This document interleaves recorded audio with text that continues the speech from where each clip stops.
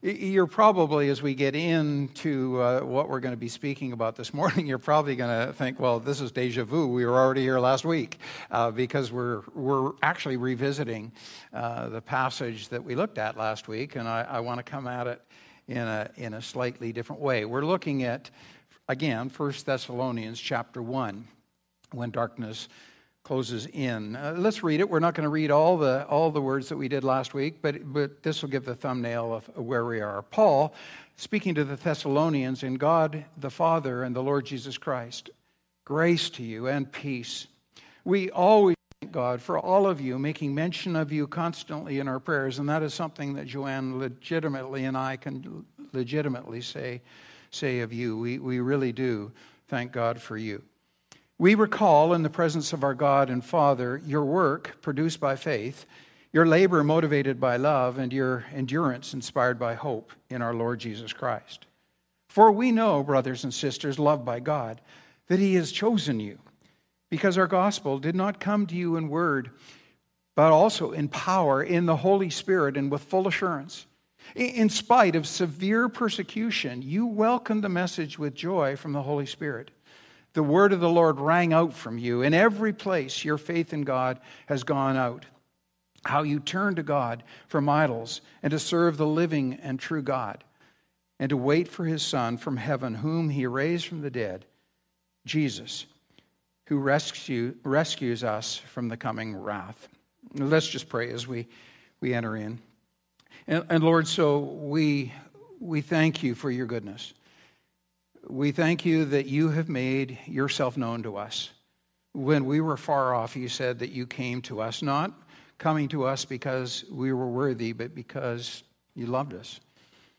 And you came to forgive and make us your children. So, Lord, as we come to your word, we pray that you will just open up the things that you want us to hear this morning, that we will be people that will be changed by you. And we pray that in the name of Christ. Amen. Several years ago, with a few others, Joanne or I had the privilege to go to a remote part of Africa to provide educational, and the group I was with were providing educational and medical assistance. And one night, these Mzungu, the white-skinned, decided that we would go into the village for dinner because it had been a tough number of weeks, and we just wanted to go in and get part of the village. And so before going, we were given very strict instructions of what we should do and not do. Among them, the instructions, if you're a husband and wife or a couple, you do not hold hands, because that was something you absolutely did not do. And as we entered the village, it was we had good receptivity, people were friendly. But when dinner was done, darkness had closed in. And as we headed back, the mood and the crowd was decidedly different. The night was pitch black, no sky filled with stars. It was pitch black, and just the shadowy light of the torches that illuminated just a small section. And adding to the tension were people that now looked at us, many with hostility and a sense of suspicion. A few called out words that they definitely wanted us to know that we were not welcome in that place. And adding to the tension, there was a married couple who had ignored the instruction that they were given to not hold hands, which is likely why the rocks started to fly. They gave warning that the practices that we seem to represent were very unwelcome. They were not wanting these at all. The villagers were threatened, mainly due to the foolishness of these two. They were doing something they shouldn't have done, but we represented to them something that threatened them. We were quite different from what they understood and what they wanted to know. And in a similar fashion, the passage that we just read this morning, it wasn't unlike a lot of that, because what the Thessalonians experienced were friends and neighbors that all of a sudden had become radically changed, radically different, and the Thessalonians couldn't wrap their mind around that. Weeks before, their lives looked no different than those around. They were engaging in the same practices, they were pursuing the same lifestyles, serving the same gods, and then all of that, it just changed. They just exchanged it for something new, something that the Thessalonians didn't understand. And the difficulty is you would expect those living in Thessalonica would understand that. They would just take it in stride because, after all, they welcomed change. Change was a good thing for them. They had a wide diversity of belief, and they were tolerant before tolerant was in vogue. For some, Dionysus was the god of choice. For others, Zeus or Apollo. It was just choose the god of your liking that fit your lifestyle. You wanted power? You bowed to Zeus. You wanted good harvest? You followed Demeter. You wanted debauchery? You followed Dionysus. And if the Greek and Roman gods didn't work, that's okay. You just chose one of the Egyptian gods. You would go Iris or Sepphoris.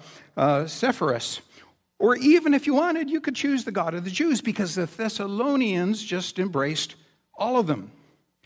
It was tolerance for all, which made sense because Thessalonica, the city, was a major port. And so all the people of the world would come through Thessalonica to then go to the rest of the world, rest of Greece. But there was one belief that they were not about to tolerate. And based on what it offered, that seemed to make no sense. This new belief, it didn't enslave, it freed. It didn't seek revenge. It forgave. It didn't control. It served. And rather than oppress, it loved. Simply put, this new belief was unlike anything they had ever heard. They couldn't make sense of it. And in that, there was no petulant God that had to be pleased. There was no money that had to be paid, no religious ceremony that had to be performed. Instead, it just offered a new life. But it was new, and it didn't fit. Surely you would think this message of love and forgiveness and a risen Christ would set the city on fire with excitement, but those weren't the fires that came. Far from it. Because what we're told is the city actually erupted in a riot.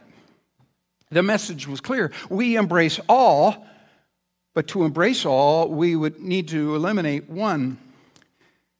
And what followed were persecutions and arrests and the dangers causing Paul to flee. He had to get out of the city. We're told in 1 Thessalonians and in 2 Thessalonians there were persecutions and tribulations. There were sufferings. There were tribulations. There was much affliction. And then it says in verses 14 to 16 in chapter 2, it says, you suffered from your own countrymen the same thing that Christians suffered in Judea, which meant there were beatings and imprisonments and, yes, even death. So those that turned from a lifestyle that they were used to, all of a sudden were under intense persecution. Far more than just bad-mouthing and that we might have experienced, the sticks and stones for those of us that call Christ our Lord.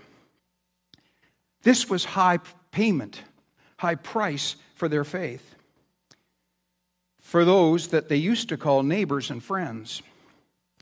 Now people that were driven from their homes, now people that were let go from their jobs, now people that were torn from relationships, now people that endured physical and emotional beatings. And as I just said, 2 Thessalonians tell us, and yes, the loss of life.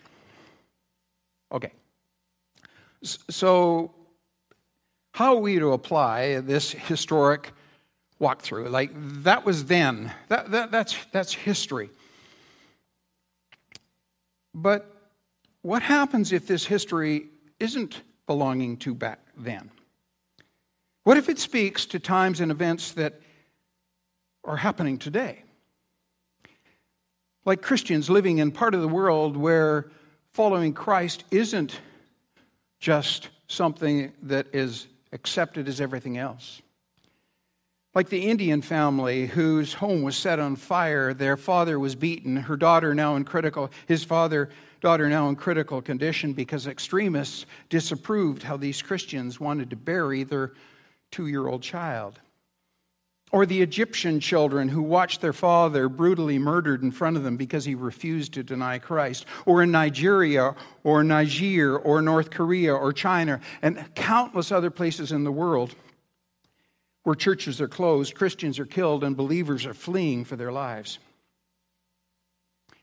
I could go on, but I think you get the point. We don't need to go to far-off places to look at places of intolerance.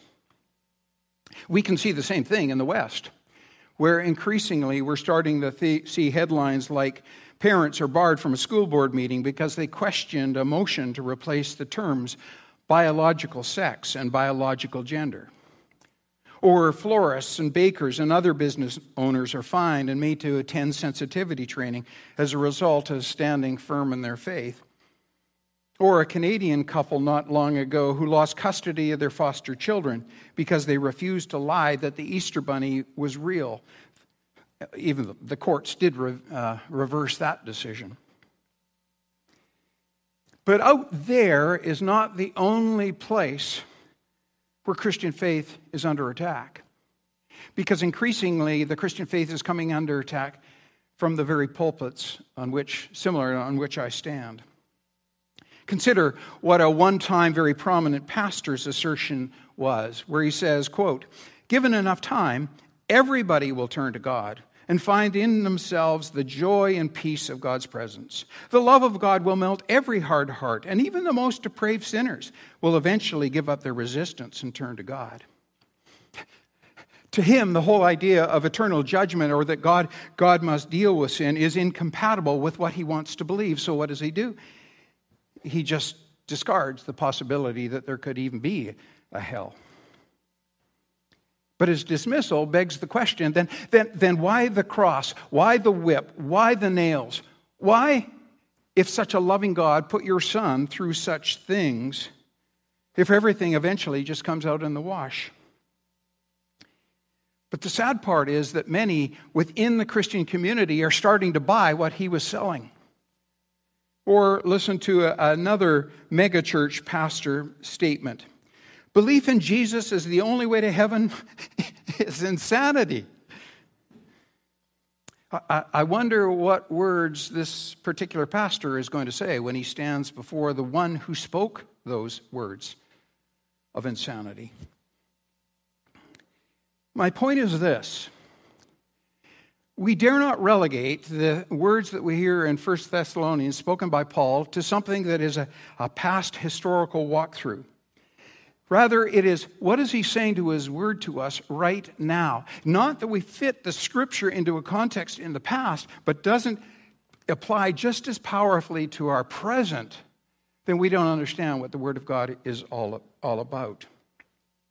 Because the signs we are increasingly seeing are not just one-offs that will pass. And with it, 1 and 2 Thessalonians are giving the words of encouragement and wisdom and instruction that we need to have as we walk through times that are changing. That Christians are not called to lay low until the storm passes and everything gets back on solid ground again. Instead, we are called to live as light bearers in the darkness. Some will love the light and some will hate what they have to see. And how do we do that? Well, we do that beginning with what we're told in verse 3. I remember your work produced by faith, your labor produced by love, and your endurance inspired by hope. And what Paul is saying is simply this. People, get your faith right. Quit playing church. Get your faith right. What do you really believe? What are you really committed to? People, you've been transformed by Jesus, not the church, not a fellowship group, not a new teaching, but Jesus. Our faith is all about Jesus. If this church or any church you would happen to listen to or go to, if it ceases to hold up Jesus that you hear again and again and again every week, then leave that church. Because our faith is all about Jesus. These Thessalonians that took a new life, they were not good people. They were not improved people. They were not enhanced people. They weren't people that listened to a message that says, just do this and you'll be better. Just believe this and you'll get more riches. Nonsense. Our faith is about a crucified, risen Christ. But it's a faith that has feet. It is not a faith that sits in a seat and doesn't engage their faith in where life is lived. And if you go to some other countries, you'll quickly understand that society is structured very differently than ours. Yet, too often it seems that the Western church is very similar to what we often see in other parts of the world. I'm speaking of these places where men hold the place of greatest importance. In essence, they are the male lions in the culture. They're men who sit in prominent places debating the issues of the day. They're talking and roaring and lying still, getting fat. Well, the women, the lionesses, do the real work. They're the ones that make the kill. They feed the family. They take care of the necessities. Very often, they earn the age. The women doing, not just talking. Acting, not just theorizing. And I think this is why Paul zeroes in and pays special attention to link faith with visible evidence of faith. Faith that's lived. And too often in the Western church, many sit in the back row of faith, acting like male lions, sporting trophy case manes, large manes, and roaring to impress with inconsequential talk, but changing little in the world around them, in their families. When as believers, we've been called to risk out and to be a people of active faith. People who are known for delivering a better product or service than others in the same industry. Of being a better teacher because of Christ. To demonstrate a higher level of integrity. To do what others often aren't willing to do.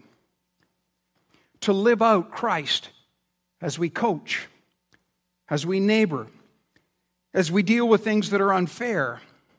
Not spouting the same rhetoric with everyone else around us. Because Jesus calls us to be a reflection of Him. Putting our faith to work and being ready to share Christ as opportunity presents. Now, that's not always easy. But I think there are many ways that we can do this, that people have such an image of who Jesus is that we need to break the image. And that may come just simply by taking a link to The Chosen or a DVD of The Chosen and passing to the neighbors and saying, look at Jesus in a different way. Quit putting the church around Jesus so He is meek and mild, and let them see Jesus that actually wants to transform lives. And I'm going to say it strongly if you haven't heard it strongly enough already. The Western church is suffering because, I'm going to say this loudly, because of men who sit back and let the women take the spiritual lead while we just sit and talk. And by this, I am in no way discounting the great things that God is doing through women. But men, it is our time to stand up, to run after Christ with everything we are. If we want our faith to come alive, then simply we must be the people to make a difference. We must be the difference. If we want our families to have a real transforming faith, a faith that is real, a faith that stands when things get tough, then we need to give our families the picture of people who are pursuing Christ, that we're engaged, that we're in love, that we're following. If we want our children to experience more than just a parroted faith, then they need to see us unafraid to be free in worship, unafraid to let them know Jesus is our number one priority. Not our wealth, or our sports, or our work, but Him. In that, giving them and those around a faith to pursue and a purpose to live for. A life of passion and purpose lived for Jesus. Men, it's time to step up. Not to say I came to Christ, but to be people who live Christ. Oh, of course it applies for women as well, but men, I think we specifically have settled for passivity. Because when we don't, we allow our children to be inoculated from a Christ-centered, faith-transforming life. And while you may spend ample time teaching them how to hit a ball, build some Lego, or catch a fish, we give them just enough Jesus to be nice. Just enough Jesus to be good. Just enough Jesus to squeeze into the back pocket of our lives. Just enough Jesus to walk away from when something more appealing comes. But that brings me to this second point I want to make, and that is what Paul says, that you may remember your labor motivated by love. Because the truth is this: we can't change the picture without first changing our heart. I can't say I'm going to resolve to be one of these faith-filled Christians. No, it's not going to happen unless you actually have the heart changed. It's far more than reprioritizing, just doing something different. Because the duty of doing the right thing, it won't last. But work that's done out of love ceases to be work. Rather than depleting energy, it restores it. As Paul repeatedly makes clear, the loudest demonstration of our faith is love understood to be received, and then love that is given out. Active, aggressive, connecting, forgiving, embracing, gritty love. And if our lives are not characterized by love, then we need to take a hard look at who or what stands at the center of our faith. Because when Christ is the center of our faith, love has to be the outflow. It's the only way that can happen. And it has to beg the question, why is it that we so easily say we love our sports, we love our woodwork, we love our hobbies, we love our service, but we're so tongue-tied when it comes to speaking about our love for Christ? And Paul is saying this, that your labor, which comes as a result of your love for Christ, that will be transforming first you and then others. Because that's what makes faith come alive. So what does that practically mean for us? We can talk concepts. It means if Christ is going to be first priority in our lives, that we need to come back to Him and understand that He needs to be our first love.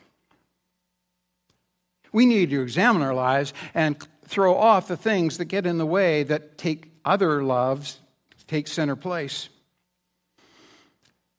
And isn't that what John says in Revelation? He says to the church, he says, I've got one thing against you. You've left your first love.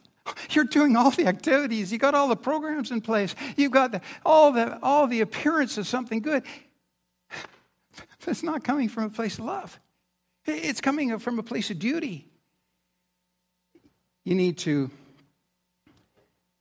come back to your place of first love. I think that's one of the reasons The Chosen is so good, because it gives us a view of Christ. It's not Scripture, I get that. But it gives us a view of Christ that upsets the way we often see things, that are sanitized Jesus. And we should want a new love look at Jesus. That He gives us a fresh experience of His love, that we can look at Him with childlike eyes. And how? Well, first, by acknowledging how far we have strayed from our first love, and then asking asking Him to put us back in the place that we want to be. Asking the Holy Spirit to do a fresh work in our hearts. To submit to the Holy Spirit, His power that will transform us. God's Spirit doing the work, and our spirit bowing and giving control to Him. And as we do, we need to do the practical, to immerse ourselves again into the Gospels as if we have never read the words before. And if it calls for it, read them in a different translation. Look at something like the New Living Bible, which is a great contemporary way to look at things. Look at through different eyes. And don't rush. Just linger. Don't try to read 5 chapters. Just read a few verses and just dwell on those things. Just linger. Because when you do, you will open yourself up to be amazed to do the third thing that Paul says, and that is, I remember your endurance inspired by hope. Now, don't forget what Paul has just been writing about at the beginning of this chapter. Saying, people, get your hope right. This faith that he's talking about isn't lived in some hallmark, life is good, all is happy Christian experience. It's lived in the places of beatings and whippings and killings and tribulation. Get your hope right. Well, how do I hope when things look so bad? Because our hope is in the one that says, I am your hope. Their lives have been turned upside down. Some have lost family, some have lost friends, some have lost possessions, some have lost life. And that loss can't be made up for with nice, easy words. Because faith like this, hope like this, is lived in the hard times. This gospel didn't come simply with words. Not about just words. It's not about your bank account will be better, your lifestyle will be better, your friends will be richer. It is the gospel came to you with power and the Holy Spirit, that the power of the Lord is able to carry you through and to make sense of what you can't make sense of. But that means this. Jesus says, I'm not a God who stands alongside the other gods in your life. I won't stand alongside Zeus or Demeter or Aphrodite. I am God alone. I won't stand as a God amongst your hobbies and your sports and your privileges. None of those things being bad. But when they occupy the place that the Lord is to take, then we don't understand what it means to live by the power of the Lord. We need to understand the hope that Paul speaks of. It's a hope that we're told is because of our resurrected Lord. And we're told in the end of the chapter, is a resurrected Lord that says it's not only resurrected, He's a resurrected Lord that is coming again. So will be the coming of the Son of Man.